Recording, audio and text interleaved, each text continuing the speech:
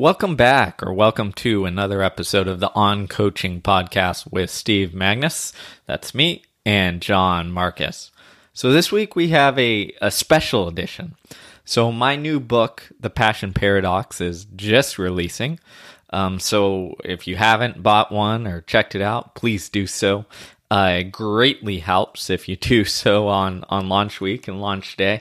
We have some really cool pre-order items up at our website, passionparadoxbook.com, which will be in the show notes as well. So take advantage of that. So this week we have, as I said, a special episode. We were fortunate to record a conversation with Dave Epstein, myself, and Brad Stulberg, who is my co-author on the book, The Passion Paradox. So John won't be on this. He'll be back next week, but we thought it was such a worthwhile conversation that we'd play it up for you guys here on the podcast and give you guys this special look. Because it's rare that you get someone like Dave Epstein, who's the author of The Sports Gene, one of the best books on sports and performance that you can read. And Dave also has an upcoming book called Range that is released in April. And Dave's one of the most thoughtful guys on sports and performance. He's a former runner at Columbia. So this conversation centers around the ideas in the Passion Paradox, which Dave read and enjoyed, thankfully, but also gets into some aspects of sports performance, and also Dave's book Range, which talks about how athletes need to not specialize when they're young, but instead dabble in a bunch of sports and have this non-specialization, almost a generalization approach, and delay specialization until later. So a lot of juicy topics in here that I think you guys will really enjoy. So again, if you haven't yet, take a look at the new book. Put a lot of work into it. Hope you'll enjoy it. But for the next hour and so, I hope you enjoy this conversation again with myself, Brad Stulberg, and then Dave Epstein. All right, guys. So we're here on a special, I guess we'll call it podcast, with myself, Steve Magnus, my co-author of The Passion Paradox, Brad Stulberg, and our esteemed special guest, Dave Epstein, who has a new book called Range coming out soon, which I suggest you guys check out. So welcome, guys. Looking forward to this conversation. Yeah, me too. Thanks for having me. So, Dave, what'd you think of the book? I mean, I enjoyed the book tremendously. Not only, because it sort of jived with some of the things I was writing about, but also, and I think I mentioned this to you when I first was reading it, Brad, that to me, Peak Performance, your last book, I also really enjoyed. But I think it was a different book in the sense that it was sort of taking on some more what I would almost call like concrete performance issues, I guess, where in the Passion Paradox, you guys sort of define a question that I think is inherently really difficult to get one's hands around, which is one of the reasons why it's a service to the reader to have you define it. And is also an issue that's really important to people. Like, how do we balance basically the dark and light sides of intense passion?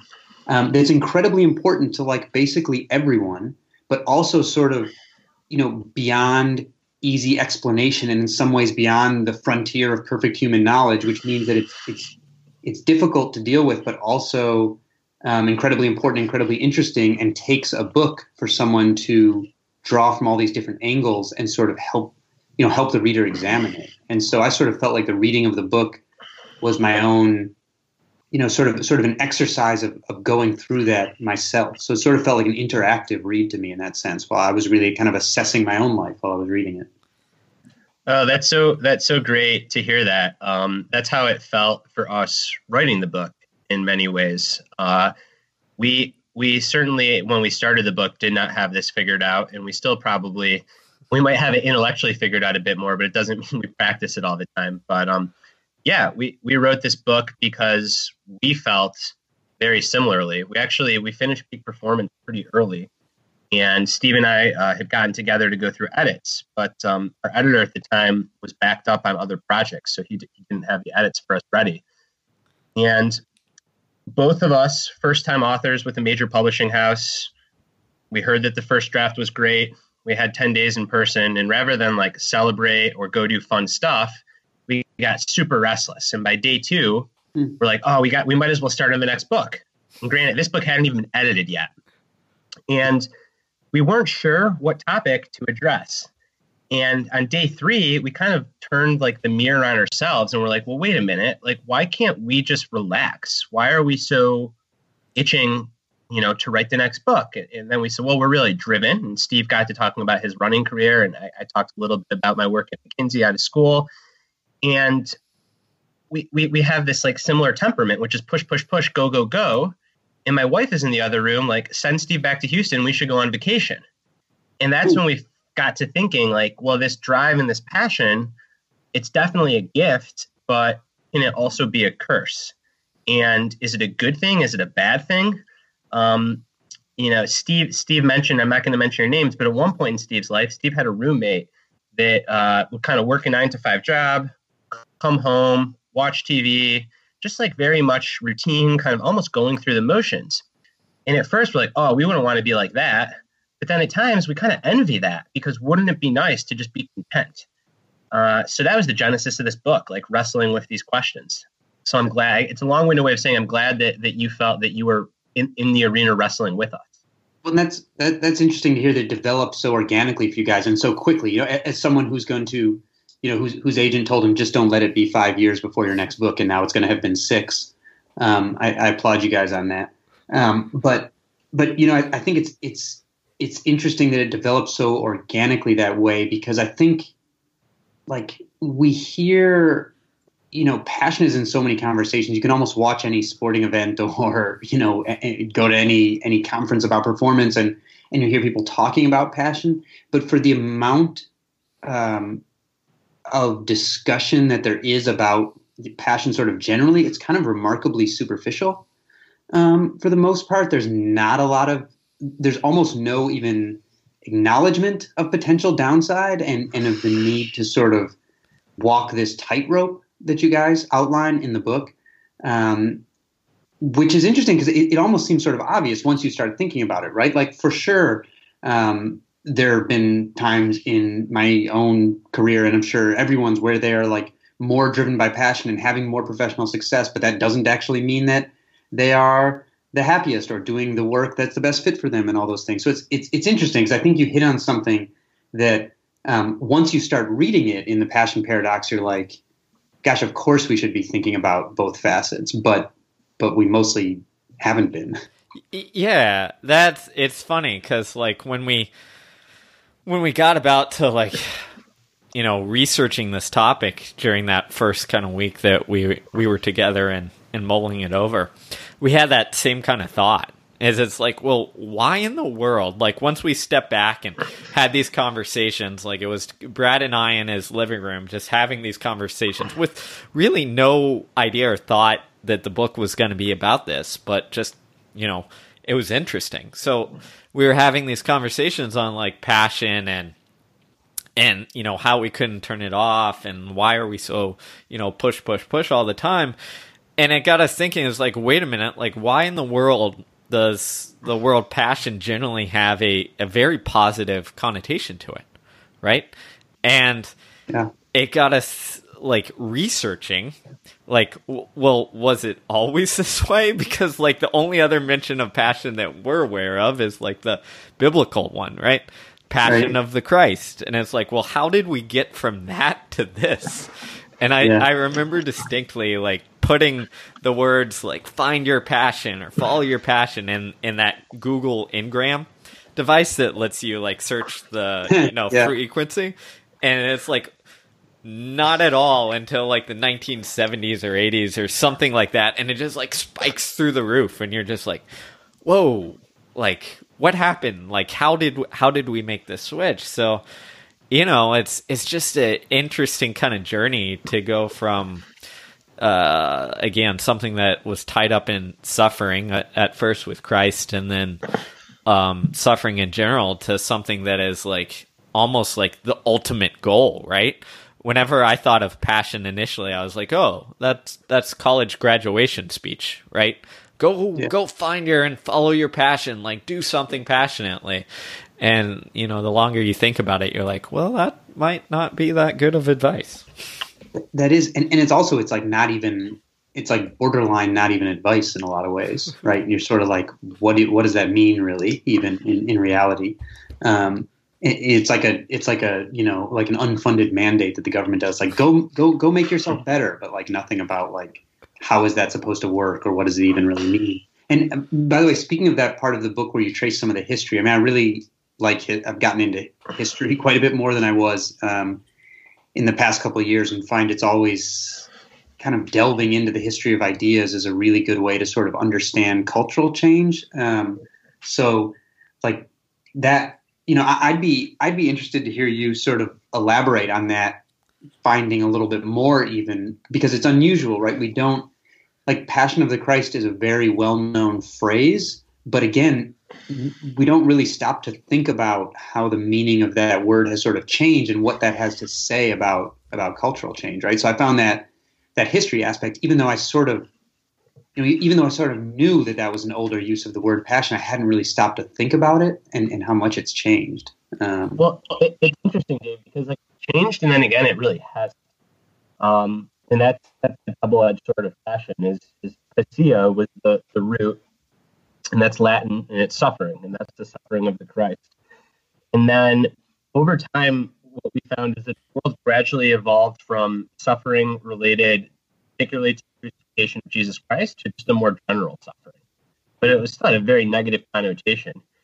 And then in around the 1500s, it's shifted towards desire, and eventually Shakespeare used it in a romantic way. So to have the passion for someone, to have the desire for them, perhaps someone that you can't have. So still very closely related to suffering.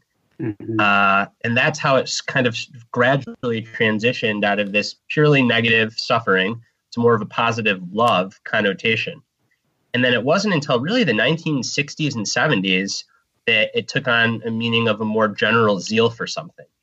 But what's interesting, and that's why in the book we try to be really particular about tracing the origins of passion, both historically and biologically, because the neurochemicals that are most associated with passion are those that are also associated with addiction, right? And what is addiction if not suffering? So to be really passionate about, let's say a big goal, making the Olympics, that's very different than feeling content. And if you get there, that's great. But if you don't, there can still be a lot of suffering wrapped up in that. So that was really interesting to us. Yeah, and one more thing, and since I couldn't expand on it in the book, but I'll expand on it now, is I think it's really interesting as some of the history that we left out of the book, and some of those transitions that, again, I'm more of a history buff or fanatic than I think Brad. It was the one subject that I was interested in school growing up. Besides running, but the major change. So what was really interesting, the major change from like just suffering of Jesus to suffering of any kind actually happened when, again, for our history buffs, when William the Conqueror went from Normandy over and conquered what we now call England, right? And that changed it from like suffering of Jesus in this religious context to suffering of any kind, right? So you have this major event that coincides with like a major historical thing. And then what was also interesting, as Brad mentioned, Shakespeare, but like one of the other people to use and I guess change the meaning that we know of in history was Geoffrey Chaucer, who wrote the famed Canterbury Tales, and he took it from like this negative suffering of any kind to converting it to an overpowering like feeling of emotion. So it's not only, again, from a interesting, how we got here, but it's really cool to see that like major figures of history played, I think, again, according to our research, a major role in this evolution of the word. And that William the Conqueror, did William the Conqueror like use it, or was it used to describe his ambitions? Yeah. So what happened there is the word changed based on the intermixing of the two languages that occurred because of like him conquering that area. Steve, for readers, if you've already read the book, you can either hate on me for that not being in there, or thank me, because Steve had like 30 pages worth of history. And I just remember emailing him being like, is William the Conqueror? That sounds like my neighbor's cat. Well, Steve will be happy because William the Conqueror is also mentioned in Range. So there we go.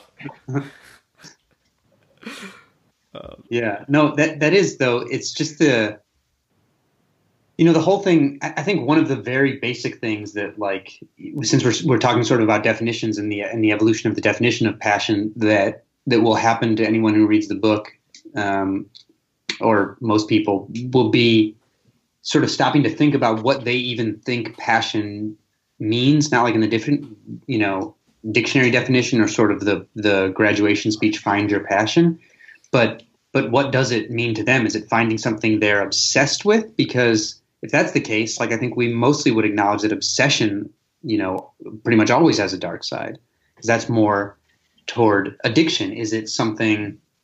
But, is it something that they just enjoy doing? And I don't think it's just something that they enjoy doing. So I think it's really, you guys are sort of opening a discussion on something that everyone has an interest in and everyone has some familiarity with, but that we just don't think very hard about very often. Yeah, and I don't know if you found this, but I think that's almost the way it is for things that are kind of ingrained in us culturally and that we kind of take for granted, right? When things are so familiar, then we just kind of, almost pass them off as being like, oh yeah, passion. Like, I get this. Like in sport, you see the same thing with like mental toughness. It's like, oh yeah, mental toughness, like, that's important. I know what that is. But like, if you step back and you think about it, you're like, oh, like, actually this is way more nuanced and way more deep, and like our passing superficial understanding of it doesn't give us much clarity at all. So I think that, it's almost like that to a large degree with a lot of things. And Steve, so as a coach, like, you coach one of the best college track teams in the country.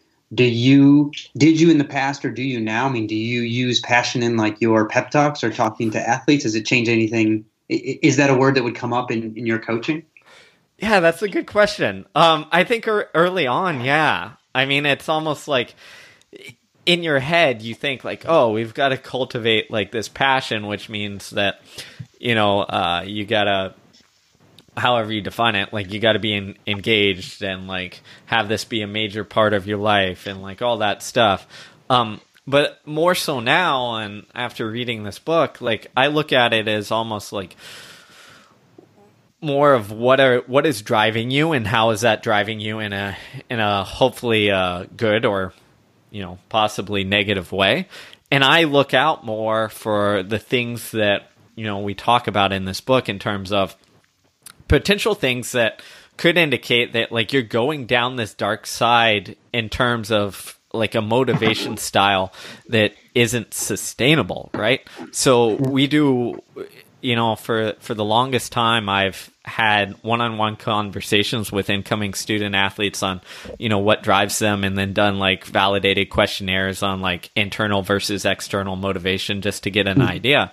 And, more so recently is I look at things like, oh, this person is like heavily externally motivated, or was in a high school program that like had a very demanding coach, which when you have a very demanding coach in high school, you tend to develop a motivation based on like almost like pleasing the coach, like doing what he asks, like it's very external, and being like, oh, this is a little bit of a warning sign of, now that this athlete is in a college environment where he has more freedom and more choices and more control, like that type of motivation might not be sustainable. Oh, that's really interesting. So you actually like apply it in that way. Because, and I'm going to take in a little tangent here, but one of the other interesting things, I think this relates these sort of light and dark sides of passion and motivation. Some of what you do in the book is you take on some stories, some fairly well-known stories, like Theranos, the business story, and look at the incredible power of this like hotly burning passion and the charisma of it, right? When someone has this incredible passion, I think it's really easy to be drawn to that. Like who isn't drawn to someone who has an incredible passion? But also, some of the stories you tell are that passion just totally run out of control without any type of regulation, without any sort of anchor to any type of values. It like almost becomes its own like self-fueling firestorm that nothing can stop, and all other concerns, like the original purpose of an endeavor basically go out the window, more or less. Yeah, and we really wanted to focus on that, and it's a big part of the book because I think that it's almost unavoidable if you're a human with human biology. So you start off doing something because you really like that thing. And then suddenly you get good. So in the case of Elizabeth Holmes and Theranos, like company starts doing well. And if you become more passionate about that external validation and that result than the thing itself, then when the tides change externally, you're going to do anything that you can to reverse course, to feel good. So in the case of Theranos, well, maybe the science isn't going in the direction you want, or your product isn't working as it should. Instead of taking that failure and going back to the drawing board, that's passion about the activity, about development, about entrepreneurship, about science, you have the temptation to lie, cheat, steal. There's an interesting parallel in athletics, which is athletes that, and this in the literature, this is the difference between what's called harmonious passion, which is when you love an activity, and obsessive passion, which is when you love the validation that activity brings. And there's fair amount of literature on athletes that show that those that have obsessive passion are more likely to dope than those that are more harmoniously passionate. And in Elizabeth Holmes, it's really just the business version of doping on a massive scale. And that is where passion becomes so dark. Once your sense of self and identity is tied up in the result of what you're doing, then A, even if you're doing really well, it's never going to be enough. And B, if you're not doing really well, you're going to do anything it takes to get back to that place where you are. And for history buffs, like the Buddha called this suffering. And this is in a different, not connected to the Latin root passio, but the first noble truth of Buddhism is that suffering exists. And the way that the Buddha described suffering was craving for something outside of yourself. And it's really funny when you start to like think of and talk about this passion and like this negative route, like the Elizabeth Holmes or the athletes doping is at first I remember when we were like, oh, we need like some stories about this, and you're like, oh, we're gonna have to look around, and they just kind of pop up to you. Dave, you actually sent us a nice article of quotes from presidents on President's Day, and Donald Trump had this great quote about like how you need to be super passionate, right? And regardless of your politics, like that ties into this obsessive passion a little bit. And then I remember we were looking at like athletes, like, oh, like we need an example to like highlight this research and who rates like passion as the number one ingredient for success, but like Alex Rodriguez, who's caught, as you're well aware of, caught doping and like all these different things. Enron, like one of their core values was something about or about passion and all that stuff, and you're just like, wow, this really kind of pops up pretty frequently. Yeah, but not and I think it's important real quick to add in that passion's not always just a negative thing. It's just that rather than let it, as you said, Dave, rather than let it be this force that takes on a life of its own, it really has to become a practice, because humans are wired to crave social validation. That's why social media works so well. And you almost have to work against your own hardwiring to protect that from happening. So you get really good at something and people start recognizing you, that is going to feel good. That's how you are wired.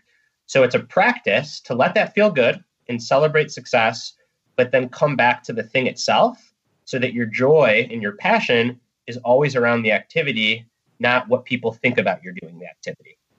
A couple things you guys just mentioned relate to something I really liked in the book, which was where you wrote about hedonic adaptation, and that kind of idea that, I even to broaden it to think of like once somebody achieves something they like, you adapt to it so quickly that going backward from that is suddenly seen as horrible, even though you didn't have it or you weren't there very recently, right? I don't know if that's a reasonable summary. But I was thinking about that, not only because, I mentioned this to you, like one of my first job in journalism was as the overnight crime reporter of the New York Daily News, and I would report to these disasters. And one of the interesting aspects of it was you would find that people were totally euphoric if they had escaped with their lives, usually. And they would say, I'll never want anything again. I just want to hug my kids. And of course that goes away, right? You adapt. So you have to find ways to kind of like keep yourself from adapting to every level and becoming unhappy no matter where you are. But also, you mentioned when people decide to cheat. And I've been thinking a lot about because I was reading some research about like insider trading and the most likely people to do insider trading or to cheat on their taxes are people who go from like a position of basically winning to losing. So even if they're doing better than they were, a while in the past, if they start going from winning to losing, basically, they're very likely to start cheating pretty much. It's as if they adapt so quickly. And that reminds me of like, I love watching like short track speed skating in the Winter Olympics. And whenever there's a big wreck, it's almost always someone, it's never like, it's rarely a person who's like passing too tight. It's the person who's getting past, like moves out and sort of panics and things like that. And so I think there's this sort of, when your identity is really wrapped up in those, this sort of panic at going from a strong position to a weak position, which I totally understand, but also in any long journey, like that's going to happen multiple times. So you kind of have to be equipped to deal with it, I think, without totally crumbling, even if it's not pleasant. Yeah. I'll take a stab at this. Maybe in a slightly different direction, but like you mentioned that short track speed skating, you see maybe not the cheating end of it, but you can see the same thing if you watch enough track races, especially indoor races, right? And if you watch on the college level, especially an athlete leading a pack, right? And he's like trying to break everybody, he's leading, and then all of a sudden 2 or 3 guys go by him. Like what generally happens is that person who was formerly leading doesn't just like, 2 or 3 guys go by me, I need to latch back on and compete. What generally happens is they just go backwards, right? They just fade, like go from running really strong leading to just fade, even if the pace changes a little bit. And if you watch athletes enough, like you see almost this like panic of like, oh gosh, I've gone from this like winning and running well to like, oh, my whole race is kind of over with. And I think like that's a good demonstration of like seeing that is there's something to this aspect of quickly going from a position of power or strength to a position of weakness or losing that has just this like visceral human reaction that most of us have. And it's interesting too, because you're both talking about in very acute events, but you zoom out, and that is why obsessive passion is associated with burnout and harmonious passion is not, right? Because if over the course of 5 years, you get really used to winning, and that's what makes you tick, and then suddenly you stop winning, well, it's like you've got these 2 options, right?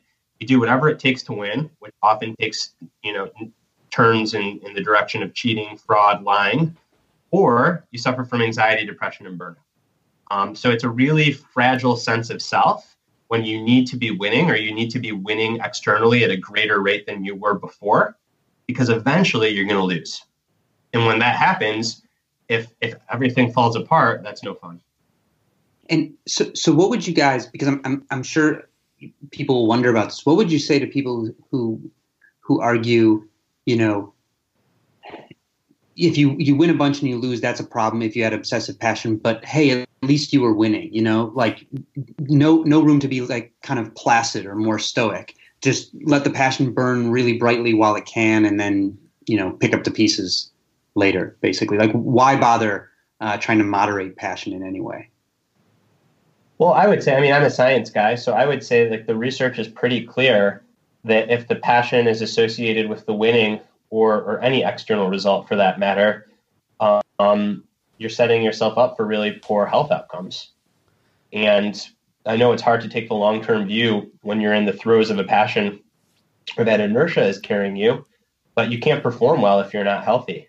And then the other thing that I would say is generally speaking, and it depends on the athlete or the business person or what have you, is if I think about a focus on any external result, even just talking about it, that tends to lead to a tightening, like a feeling of constriction.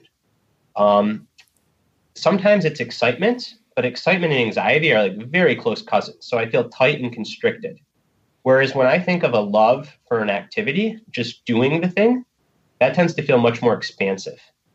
Most people, not everyone, but most people perform best from that place of expansiveness. It's really hard to perform well when you're tight. And the more that you're focused on winning, the tighter you get. Even if you're excited about winning, the tighter you get. And I've become acutely aware of this in myself, especially with launching a book. There are times when, I don't know, we get a great publicity hit, or the Amazon sales rank gets into the top 100, you name it. And I catch myself being really excited. But that excited, I feel my jaw get tense, and it feels just very tight. And when I'm tight like that, it's as if my world narrows, and I'm sure that I miss stuff. Whereas if I can somehow like let that roll through me and remind myself that, hey, like I really like writing. I like having conversations like this. I love my relationship with Steve. None of that is affected by anything that happens externally. I relax into a more open space. Mm. Steve, you can probably like take us out of Zen mode and offer something more concrete. That's how we work together. Yeah, I kind of take the comparison to addiction, right? It's almost like if winning is what matters and that's what's driving you and that's like the motivation from it, then it's just like being addicted to something. And that hedonic adaptation that we talked about a little bit there is like, eventually that high is not going to be enough, right? And we're going to have to keep pushing to get, a new high there. And also, like, there's going to be some point where we stop winning just because that's how life works, whether it's we grow older in an athletic event, competition gets better, or just the luck of the draw in the business or whatever world, where you can't win anymore. Right. That's a really good point that Steve's making, because it's not just like when you lose. Look at Michael Phelps. I mean, the dude, all he did was win, and he struggled mightily with depression upon his retirement. Exactly. I mean, that's the thing is like there's going to come to that point. And I think that's the point where if winning is the main thing, what it does is, it pushes you to, like, if you're in sports, like do drugs to hang on and keep that feeling, and other places like try to replace that feeling. And, it might be why you see in certain sports, like a decent amount of athletes who struggle with things like addiction, whether to drugs or painkillers or whatever, post career. And for sort of outside of the sports realm, this hedonic adaptation, I think, again, a really interesting point you guys talk about in the book, sort of I see as a facet of the road to the darker side of passion potentially. And just for a wider audience, you mentioned, I think it was you mentioned the this sort of feedback that you can get online all the time, whether it's likes or whatever it is on Instagram. And I kind of feel like the companies that make this stuff are building the feedback clearly in such a way as to tap into like some of our inherent social passions and just to kind of exacerbate them to the most unhealthy level possible, basically. Yeah. So I think that you hit the nail on the head. I would argue that Twitter, Facebook, Instagram their goal is to keep our attention on the screen as long as possible, and they've engineered a platform that does it by catering to that social passion. I mean, what is a greater reward than being relevant in the world and liked? But the thing is that like the relevance and the like that you get on the internet, it's not real relevance and like. So it's almost like it's short circuiting our brain. And it's a candy, a sugary relevance and liked versus a nourishing one. So what I tell people that are struggling with like the online passion for the likes or the retweets or the platform, whatever it is like be a celebrity in your local community. Like be a celebrity with your neighbors. Be a celebrity at your coffee shop. And that tends to be a lot more nourishing than chasing whatever it is online. Because that's not real. And yes, like we evolved as social species to be relevant. We evolved to do it in close connection to our communities. And the internet doesn't provide that. And I think anyone, myself included, that uses those platforms has probably gone through a time when, they tweeted something or they wrote an article and it was doing great and blowing up and you feel really good.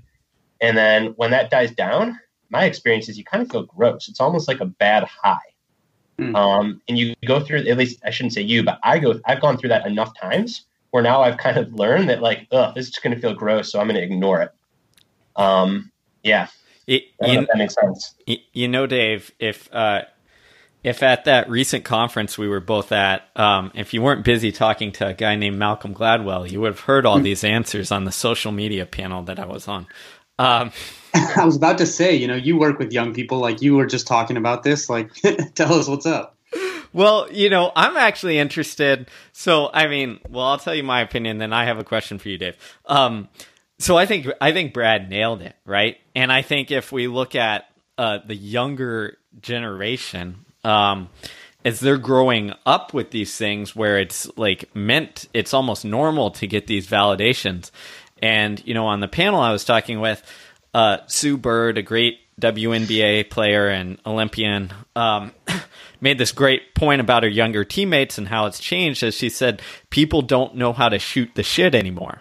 Right. Mm-hmm. So people don't know how to like converse and like interact in a way because like all their conversation occurs on this social media platform. So I think there's multiple different levels of this. But the way I look at it with my college athletes is that validation's always going to be there and it's only going to grow.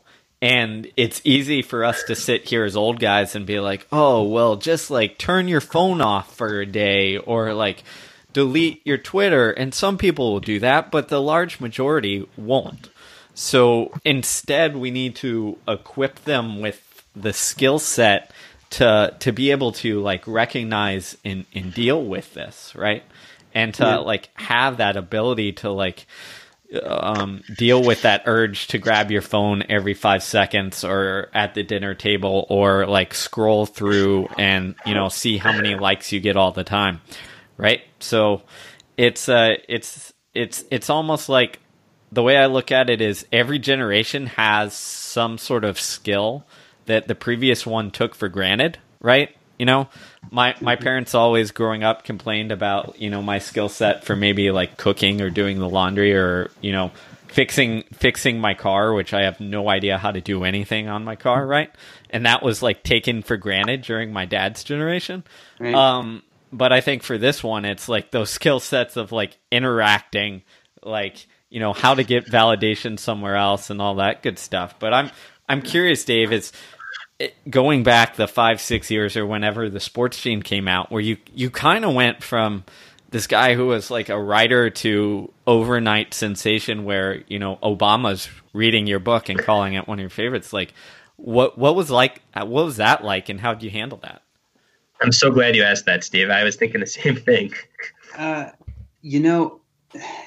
was a weird time because I didn't really expect anybody to read the book. And I think I have, like, sometimes if I say that, someone's like, oh, yeah, whatever. But I think I have a pretty strong claim to that being true because if I had thought that the book was going to take on the life that it did, there is no way I would have been changing jobs right as it came out, away from being a senior writer at Sports Illustrated, which is what I was doing. I'd asked one of my colleagues, how long do I need to deal with this book stuff? And he said about 2 weeks. And so I took 2 weeks off starting the day it was published, and I started at ProPublica 2 weeks later. So instantly I was, being publicly identified more than I had ever been before as a senior writer at Sports Illustrated while I didn't work there anymore. So it was really strange sort of identity-wise, right? And my new job wasn't so interested in that. So I was going and trying to find other sorts of investigative articles and basically left, a more senior position for a less senior one because I thought I could develop my skills more at ProPublica. And so I was kind of, this book was coming out and sort of blowing up in its own way. And meanwhile, I was starting a new job where I was at a lower level and I have to fight my way up. And it was very strange in that way. I was glad when I wrote the proposal for the book, it bears no resemblance to the final book because my intuition turned out to be wrong about a lot of stuff once I researched it more. And so I was glad by the end that because I didn't have such a clean answer for everything, I kind of felt convinced that people wouldn't read it or wouldn't be easy to market. So I was glad to be able to enter the discussion because I thought the discussion should be more balanced and there should be sort of more there for people who wanted to examine it in a more balanced way. But it was also kind of like a little bit of a desperate time, honestly, because I was caught between these two worlds, traveling for a new job, but also getting all these opportunities that were totally unfamiliar to me from the book. And suddenly having this publicly the strongest identity I'd ever had as a sports science writer, and in my own life that nobody was really paying attention to, having just moved away from that. And so it was really tricky. I would not recommend switching jobs right away when you have a book coming out, especially if one of the jobs is much more obviously related to the book necessarily. So it was I found it to be a really difficult time, honestly. How I'm going to push you on this even a little bit harder, Dave. How did you handle the sudden fame? And again, fame is relative, right? It's not like you're Maroon 5 or whatever. But as Steve said, you kind of went from a little known or a lesser known science writer, perhaps known very well in very small circles, to suddenly someone with a New York Times bestselling book that the president's tweeting about. Did you get that rush of excitement? And if not, or if you either way, what did you do to stay humble and curious so that you didn't get kind of sucked into the inertia of the success of the book? I mean, I'd been at the center of intense news storms before. You mentioned A-Rod. I wrote the story that outed his steroid use, and so I'd been at the around very intense news exposure. But that's so different than you wrote this book. That's you broke a crazy story. Yeah. This is a brilliant book. Yeah. I mean, it was different, and it's a good question. I guess I'm always sort of focused on what I'm doing on a daily basis. So, I left what at the time seemed like a prestigious science grad school program to go be an overnight tabloid reporter. And then when I got a full-time job offer at that publication, which was much more well-known, I left for a startup that didn't even exist yet. And then once I settled in there, I left to be from being a real reporter to be a temp fact checker at Sports Illustrated for 6 months. And then once I caught on there, I left that to join another startup. And so I think I have a history of not buying into the name of the place I'm writing for that much and being much more concerned with what I want to learn right now and what I think will improve my skills right now. And maybe a year from now, I'll reevaluate that. And so I don't think I was ever so oriented toward again, I wouldn't have left as a senior writer position at Sports Illustrated to go down the masthead. And twice I've left publications where I've then gone somewhere where I start having to call someone and introduce the place I'm calling from, and at SI I had a big office over 6th Avenue, and then I went to just open desk and again down the masthead. So I don't think I was ever too really worked up about the specific recognition, or I would have taken different job trajectories, I think. Yeah. So I don't really know. I mean, I basically wanted what I really loved about it is I wanted autonomy. I want to be able to work on the stuff that I want to work on.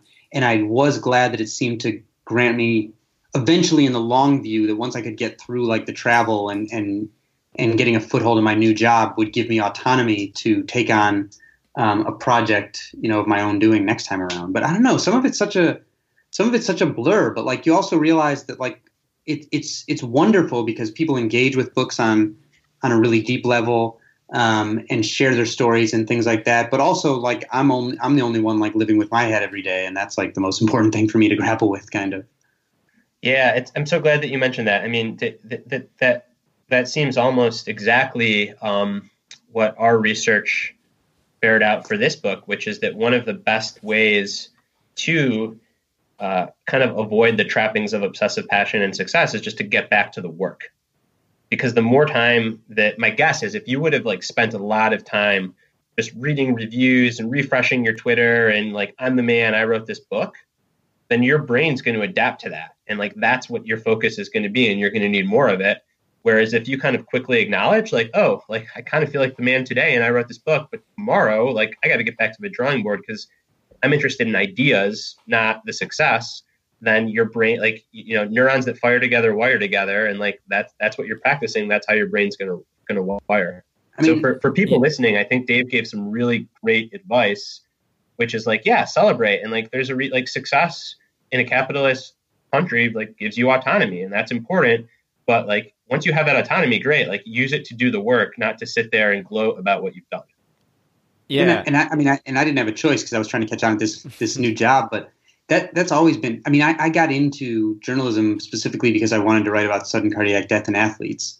And I specifically wanted to do it for Sports Illustrated. And once I did that, that sort of got me interested in genetics. And then I wrote the book. But the reason I was leaving Sports Illustrated when the book came out is because with that sort of goal behind me, just doing the next story never really kind of felt like enough, no matter where it was. I cared much more about what I was doing than where it was. But yeah, I don't know. I guess there was a point where, again, I didn't know if anyone was going to read the book. And then there was this review in the Wall Street Journal before it came out, and I was ecstatic about it.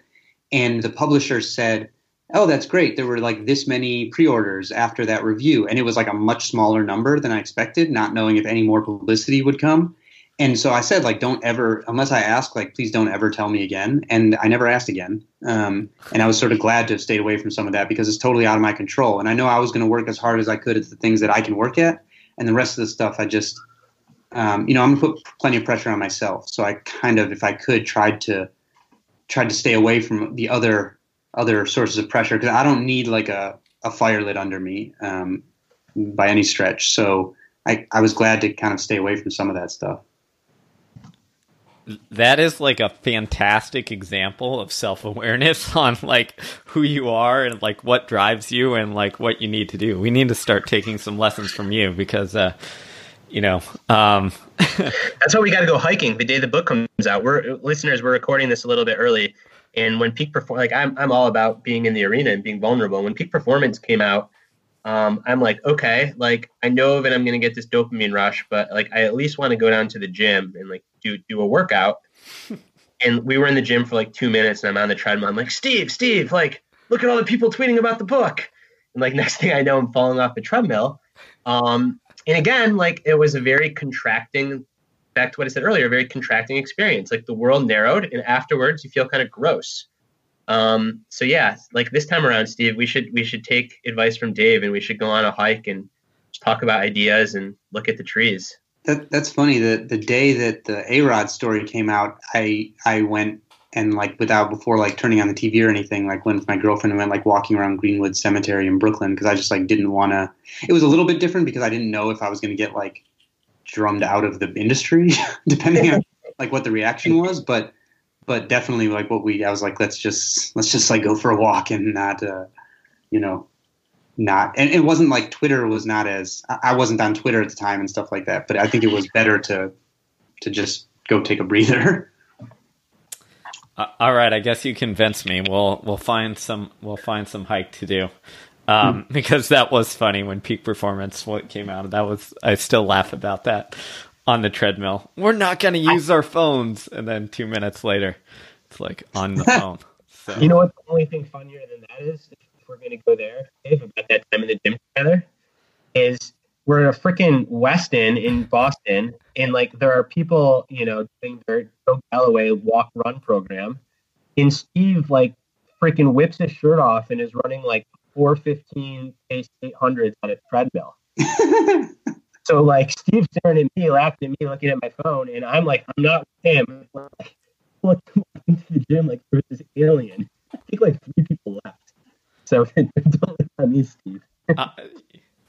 Yeah, that's why we can't be on treadmills, but we were stuck in Boston. So fun times, but this time we'll be outside and not stuck on treadmills. It's interesting because it's like the modern problem is like how do you deal with some of this stuff? And listening to your story, Dave, it kind of really resonates with me a lot because like my mind goes to like, oh, this is awesome. Like just like we talk about in the Passion Paradox, and Niz, you talk about in Range, like you're kind of following your interests, right? But what's really cool about your story is like you seem to have this like incredible ability to just like step away and just be like, all right, I'm gonna go from like senior writer at Sports Illustrated down to this, which takes a lot of confidence, but also takes a lot of like not having the ego to almost take the hit, right? I've noticed some of my colleagues get sort of trapped in that though, right? Because like sometimes people would move and they would negotiate. It's like their salary, if they were going from SI to ESPN or whatever, they would have, just like as an example, because that happened a lot. They would, like the salary negotiation would be done, but like then they would be negotiating if they would be going from senior writer to senior writer or senior writer to reporter. And for me, like when I went to ProPublica, I'm like, they can call me like, the help for all I care. Like that just doesn't affect anything you do really, So actually after the A-Rod story came out, I went to ProPublica as an intern. So then I got hired based on that story. I became a staff writer at SI, got out of fact checking, and then went to ProPublica to be an intern. And so, I had a cover story that came out like maybe the week before I went to be an intern on dietary supplements actually. And that next day I was like photocopying stuff for Michael Gray Bell, who's still a reporter there. And like, that's a beautiful story. So like you've got this book, the New York Times bestseller, the president is like telling people he's reading, and you're doing photocopies. But it was awesome. I mean, like I learned so much at that internship, and not to mention that's what led to them, later hiring me and offering to hire me, which of course was like good professionally also. That I had other job offers and stuff, but it was great, and so actually specifically, I remember that I was scanning in stuff that had to do with like money allocations from the stimulus bill. And in doing that, I realized that like a ton of it was going to this like one very lightly populated place in the state of Washington. And that led to this story about, a nuclear facility that was getting all this money for these jobs that were exposing guys to beryllium, and they were getting these horrible diseases. And it was just like awesome, and I'm just much more focused on what am I going to learn from this? And I'll figure out, like the older I've gotten, the less I like do long-term sort of goal setting, because it's just not, I guess I just like pivot, a lot more from like one thing to the next sort of, and I've also like just gotten lucky with it. Also, but I just see a lot of people get sort of handcuffed by their titles. Yeah. So I think for listeners to make a pretty clear takeaway that I think Dave clearly has figured out how to do for himself is let your interests drive you, not the title. Some of my favorite research is this study that shows that once you're above something like $75,000, and perhaps adjusted geographically for cost of living, but once you're above a certain income, you don't really need any more money to be happy. So like meet your basic needs for sure. But then once you met those basic needs, like let your interest be the driver, not some external goal of success, an external title. Because again, like I always come back to this in myself and some of the entrepreneurs that I coach is, if you think about your goal as some title, and you feel like your shoulders kind of like get tense, that's tightness, that's constriction, that's not good. If you just say like, wow, like how do I want to spend my time? What things am I interested in? Again, that's much more expansive. And it's just a healthier way to go about it. I also think you guys in the book write about like interest in a way that's deeper than sort of the typical advice. Like there's a part in the book where you talk about path dependence. And, you know, this idea that people sort of get locked into a path because they've started down it. And so I think it's sort of a facet of like the sunk cost fallacy. Like, well, I've started down this road, so I just sort of have to stick with it. Whereas, you know, I think interest, I think like demonstrably, and there's interesting research on this, interest is something that we learn from experiencing and reflecting, not something that we can just purely introspect without having experiences. So I think that's a really neat section of the book that's not just, you know, it's not just this like personality quiz advice of just like sit down, think about what you're interested in and follow it. And that's part of this whole nuancing of superficial advice about passion that I think you guys address and that I really enjoyed. Yeah, Steve wrote a killer line in that section of the book. I forgot Steve, if this is just like in your head or if you saw some study, but basically like we think that like what we're interested in, we then go pay attention to, but it's actually the opposite. Like what you pay attention to, you become interested in. So like the best advice there is like, be curious, pay attention. Yeah, totally. And wait, I have a question I want to ask you guys before I forget it. What did you find, you know, like writer to writer and all this? What was the most difficult part of the book to write for you guys? Oh. And by writing, like organize, decide to include, organize, any of those things.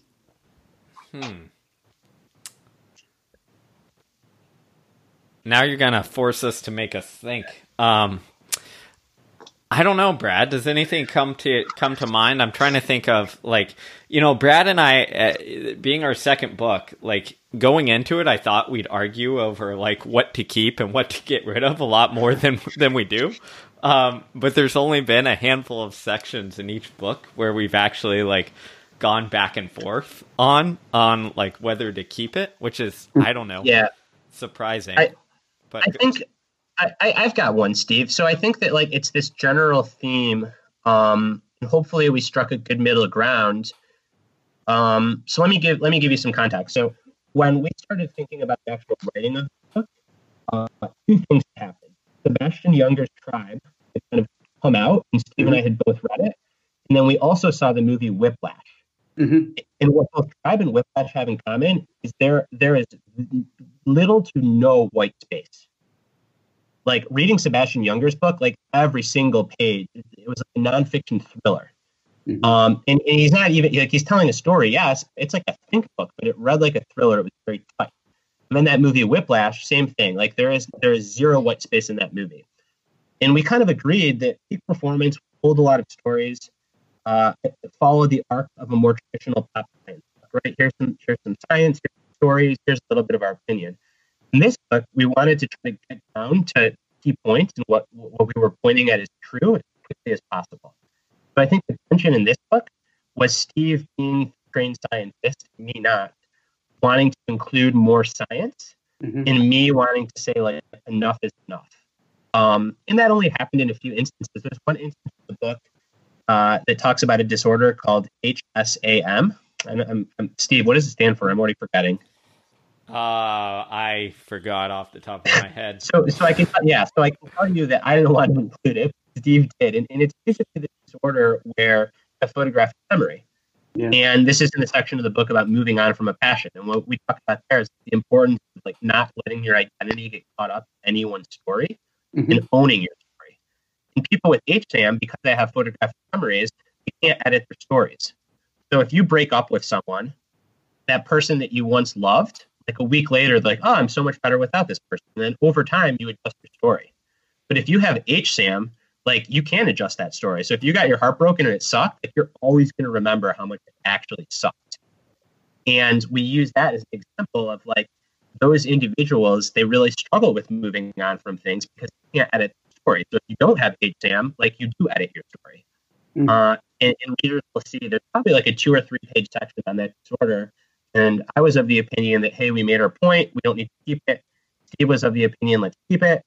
And when we have those agreements, if we can't resolve them over a few days, finally just beat that up to our editor, and our editor said, "Keep it. It's there." Interesting. Yeah, I mean that was a good one because we did argue back and forth over that a little bit, and I think that's what's the interesting thing about co-authoring a book is like we both have our different preferences and we both have like different things we're looking at and looking to get out of a book, right? So when I'm writing, like I like those scientific explanations or like those details of like, oh, this is how it works, right? And I think one thing that like I remember from Peak Performance is we had these performance practice sections, and actually Brad and I initially didn't want any of that stuff because like this is lame. Like this doesn't contribute to the story at all. Like these are just some things to do, right? But our agent was like, no, you need to do this. You need to put these in. And it turns out that like people found those really valuable, which is fantastic and great. So I think it's important to remember when you're writing things, like it's people get attached to different things. So it's important to not get stuck in your head and be like, oh, this is the worst thing ever, when someone else could find it super valuable. Yeah, I think that example in particular, for the writing geeks listening, that's like a prime example of the curse of knowledge, which is like, Steve and I have so much knowledge on this topic. Why on earth would we want a summary with some practices at the end of the chapter? Like we know this stuff like the back of our hand. So we would just assume that would be boring reading for other people. Right. But other people haven't spent 2 years researching this topic. Right. So actually, like there's the research, I think it's like 17 times you hear something before you internalize it. So if you're writing for someone else, like, yeah, put those put the practices in over and over again, because that's how you learn. So it's kind of funny. Like I catch myself like never wanting to include those in my books, but then liking when other authors have them in theirs. Yeah, that's interesting. And I want to ask about a specific section too, because one of my favorite sections of the book, and I was curious if you guys haggled about deciding to include it or not, was where you advise people to keep death at the forefront of their mind, which is really interesting. And I thought a really powerful section. Maybe you can explain a little, and I'd be curious how if you haggled over including that or not. Yeah, so we didn't haggle over including or not, but we haggled over how much to write about it and how much to emphasize it, for the sole reason is it's kind of a depressing topic to take on. Exactly. Yeah, totally. Right? I mean, I remember going back and forth with Brad several times on like, well, let's take this detail out, or let's shorten this up or expand this, because it was easy to like get this like depressed, almost like emotional feel while we're reading it, and knowing that someone reading it for the first time might feel this to the nth degree. So, but we both felt pretty strongly that it was a powerful thing, right? And I think what brought this to mind to both of us is, I think sometime around this time, maybe a little before we wrote the book, we both read the book When Breath Becomes Air, which is a powerful book about dying. And it moved both of us to such a degree and made us, kind of have that perspective shift that we were like, no, it's one of the tools that you can use and that is incredibly valuable. Yeah, to keep perspective, and I think, Steve, I told you a little bit about this, and it immediately reminded me, because I minored in astronomy, and partly because I was reading when I was younger some of Carl Sagan's writing, and just found him to be a fascinating guy. And one of the things that it reminded me of in a biography I read of him was that he had some sort of condition where like his esophagus would constrict or something. I can't remember the name of it, but he would like every once in a while come very close to choking on something he was eating because of that. And in the biography, it's kind of cast as this thing that's always hanging over him, where he has all this stuff he wants to do and all this stuff he's curious about and wants to learn. And he's constantly like, this thing could get me anytime. So I need to get on this stuff I want to do and learn. And one of the things he wanted to promote was a search for extraterrestrial life. I don't know if it's well known or not, but he wrote the movie Contact also. and he works really hard to get funding for the search for extraterrestrial intelligence. SETI, which set up these huge radio telescopes, and we listen for radio signals. And after all this work he did to lobby for it and get it funded, there's like this grand opening and everything, and he's the first person they allow to like sit down and put the headphones on and like listen to the radio signal. And he goes and does that, for like 2 minutes and like leaves and never comes back, because like he wanted the project going, and he wanted to know the answers, but that's not how he wanted to spend his time. And so I just thought he was kind of a fascinating guy who clearly had this remembering his mortality really hanging over him in this very visceral way, and decided, to spend his time pursuing the things he was really curious about, even when that sort of looked a little gauche, like him, not putting in sort of the work on the ground in a project that he got funded. Yeah, it's a powerful thing that memento mori, right? As you wrote in an email to us, like just reflecting on like there's limited time here. I think initially we talked about Stoic visualization, and we ended up replacing parts of that with the Buddhist practice of the 5 remembrances on death and dying. Mm-hmm. And that call was made again, similar to what Steve said, that like we didn't want it to take on too much of a negative tone, because it's actually meant to be more empowering, which is like, hey, you've got this one life, go use it. Mm-hmm. So we also didn't want to be like so prescriptive on like, this is the thing to do. Yeah. Because for some people, like Stoic negative visualization, that can just put you in a really bad mood. And if that's the case, then like, don't do it. Or maybe you need to do it with the help of a therapist. I don't know.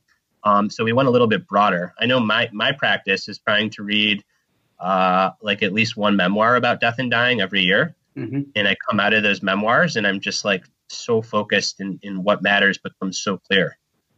So like there's Atul Gawande's Being Mortal, When Breath Becomes Air. Nina Riggs wrote a beautiful book called The Bright Hour. I read books like that and I'm just like, okay, like as I said, things just become clear.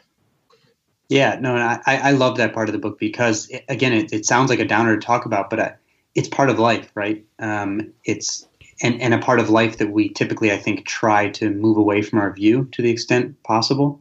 But it's an important part of life, and there's an empowering aspect to it, right? Like, and I think you guys, I'm just glad that you guys touched on that. That was a very powerful part of the book, and a useful reminder. So, like, again, I felt like a lot of the book was sort of doing the exercise. Like it wasn't a book where I like read it and then went and did the stuff. It was like reading the book was in many cases doing the stuff.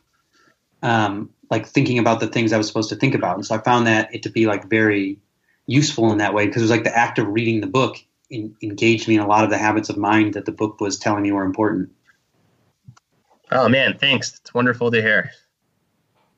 Yeah, that's fantastic, Dave. I mean, it's like, you never know how a book will be taken or read or utilized or whatever until you start to get the feedback. So coming from someone like yourself, who I know is well versed in all this stuff, that means a lot. And we still never know, right? I always think actually one thing that's helpful with perspective is like every once in a while I'll read a writer. Most recently, this woman Rachel Ingalls, who like is a genius, and say, gosh, they're a genius and they haven't gotten their due. Some of this is just luck. And I think that's sometimes helpful for perspective too. So Dave, before we wrap up, I want to know what like one or two things in that reading process you're kind of grappling with it and going through the exercise. Did anything come about that you're doing differently now or that you're doubling down on? Brad, can you say that again? You broke up a little bit where you were saying that. I heard you say doubling down on, but I missed a little bit before. In that reading process, where you're grappling with these ideas, is there anything that you're now doing different as a result, or that you're doubling down on that you'd already been doing? Dude, I'm totally sorry. I got it. I'll translate. Sorry, Brad's mic is breaking up. I think what Brad was saying is that through the reading process of the book, is there anything that stuck out as something that you're doing differently or maybe doubling down on that you took away? Yeah, I think, one of the reasons I like that section about mortality is because that is a kind of thinking that I'm somewhat inclined to, but had kind of gotten away from. and I think it reminded me of that. Also, the path dependency, where you wrote about path dependency, and like frequently I'm somewhat down a path and feel like it's funneling me in a clear direction, but maybe that's not actually the direction I most want to go. And so it just kind of prompted me to take stock of, of those steps and sort of where I'm headed and think about if it's where I want to go. But more than anything, I think the judging, there's some things, honestly, I have some goals for skills I want to develop that don't have much to do with anything that I've been doing. And I think that can you give a preview of one of those? I mean, for example, one would be like fiction writing. And that's something where I'm not comfortable and, I'm not established. And so I have to be willing to go from doing things that I know I have some competence at to doing things I don't know if I have any competence at. And I think that there was a part of the book that talks about judging yourself against yourself, as opposed to sort of looking around at what all these other people have and where they are and how they've gotten to where they are and those things. And I think that's just something that's very in the forefront of my mind right now as I'm wanting to develop some skills that I haven't developed very well, that in many ways would feel like, why the heck would you go and do that instead of going down this like more fruitful path that's pretty clear for you. So that, and also the perspective taking. There was even a part of the book where I think you wrote like reading this and thinking about this helps you take get perspective. And so that, but definitely the judging yourself against yourself. I think is actually really important, but also really rare and not so easy. And that's just very forefront of my mind right now as I'm thinking about doing something that objectively like maybe looks a little dumb, I guess. I don't know. Yeah, but at the same time, it's like freeing, right? I think, tying this up, maybe like it's easy to get in that path dependency where we don't do things that are outside of our competencies, right? I mean, I remember when Brad and I first started working on Peak Performance, like I would say the gap between both of our strengths and weaknesses was much greater. Like Brad was a much better writer than I was at the time. And like I was probably more in the weeds on science than Brad was at the time. So it was easy to like feel almost like inferior or like not like have the confidence to have like this sort of competency by you. So it's like that kind of stuff can hold you back and keep you stuck in that path. And I think that's what happens to a lot of people who maybe don't have your ability, Dave, to jump around to different jobs without having that fear of taking that leap. Yeah, and one other thing that actually, I know I'm picking a couple things here, and Brad, you asked for one, but hopefully that's a testament to that stuff stuck with me from the book. But I got like super into Duke Ellington a couple years ago, and he has. Yeah, I love that part of your book, by the way. And I started listening to him as a result. Thanks. I can recommend some cool stuff to show his range, because I think the stuff that's the most innovative and creative is not the stuff he's very well known for, interestingly. But he has this quote I love where he said, I don't need time, I need a deadline, because he was known for like he could have a commission for months and until someone was like, yeah, the show's on tonight, that's like when he'd start composing it, stuff like that. And I'm totally not like that. Like I don't need that extra pressure. Like I'll put it on myself. And there was a part of the book, I think like sort of maybe midway or maybe probably earlier than that, where you talk about strategies, like pretty concrete strategies for relieving pressure in different scenarios, whether that's how you experiment with some new interest from your job or other ways. And as I think about having another book coming out, and not knowing how it'll go, I don't have a problem with feeling enough pressure, right? The problem will be relieving some of the pressure. And so I marked up some of those parts of the book just because I planned like maybe when my book's coming out to sort of go back to that and look over that part again. So I think that's an area where I took some practical stuff that I'm planning on rereading when my own book is coming out. Awesome. No, that's really cool. So we've been going on for an hour and change now, so we don't want to keep you too long, Dave. But I mean, this has been a really fun and interesting conversation. It's just cool to hear, again, from someone who's has such a diverse interest and has written such interesting things, including your next book, which is fascinating. To just kind of hear what you took away from the Passion Paradox, because it's, as I said, like, you never know until the baby comes what it's going to be like. So appreciate you taking the time, Dave. My pleasure. And I think people should know it's like a very interactive book. Like, I think you're meant to think while you're going through it. And there's a lot of thought prompts, and that I like that, because then the thinking and the discussions continue after you close the book. So that's the kind of thing I enjoy. Thanks so much, Dave. We appreciate the kind words and appreciate you taking the time to keep the conversation going in this form. Anytime. And I'm not sure if we're still recording or not, but I'm happy to help,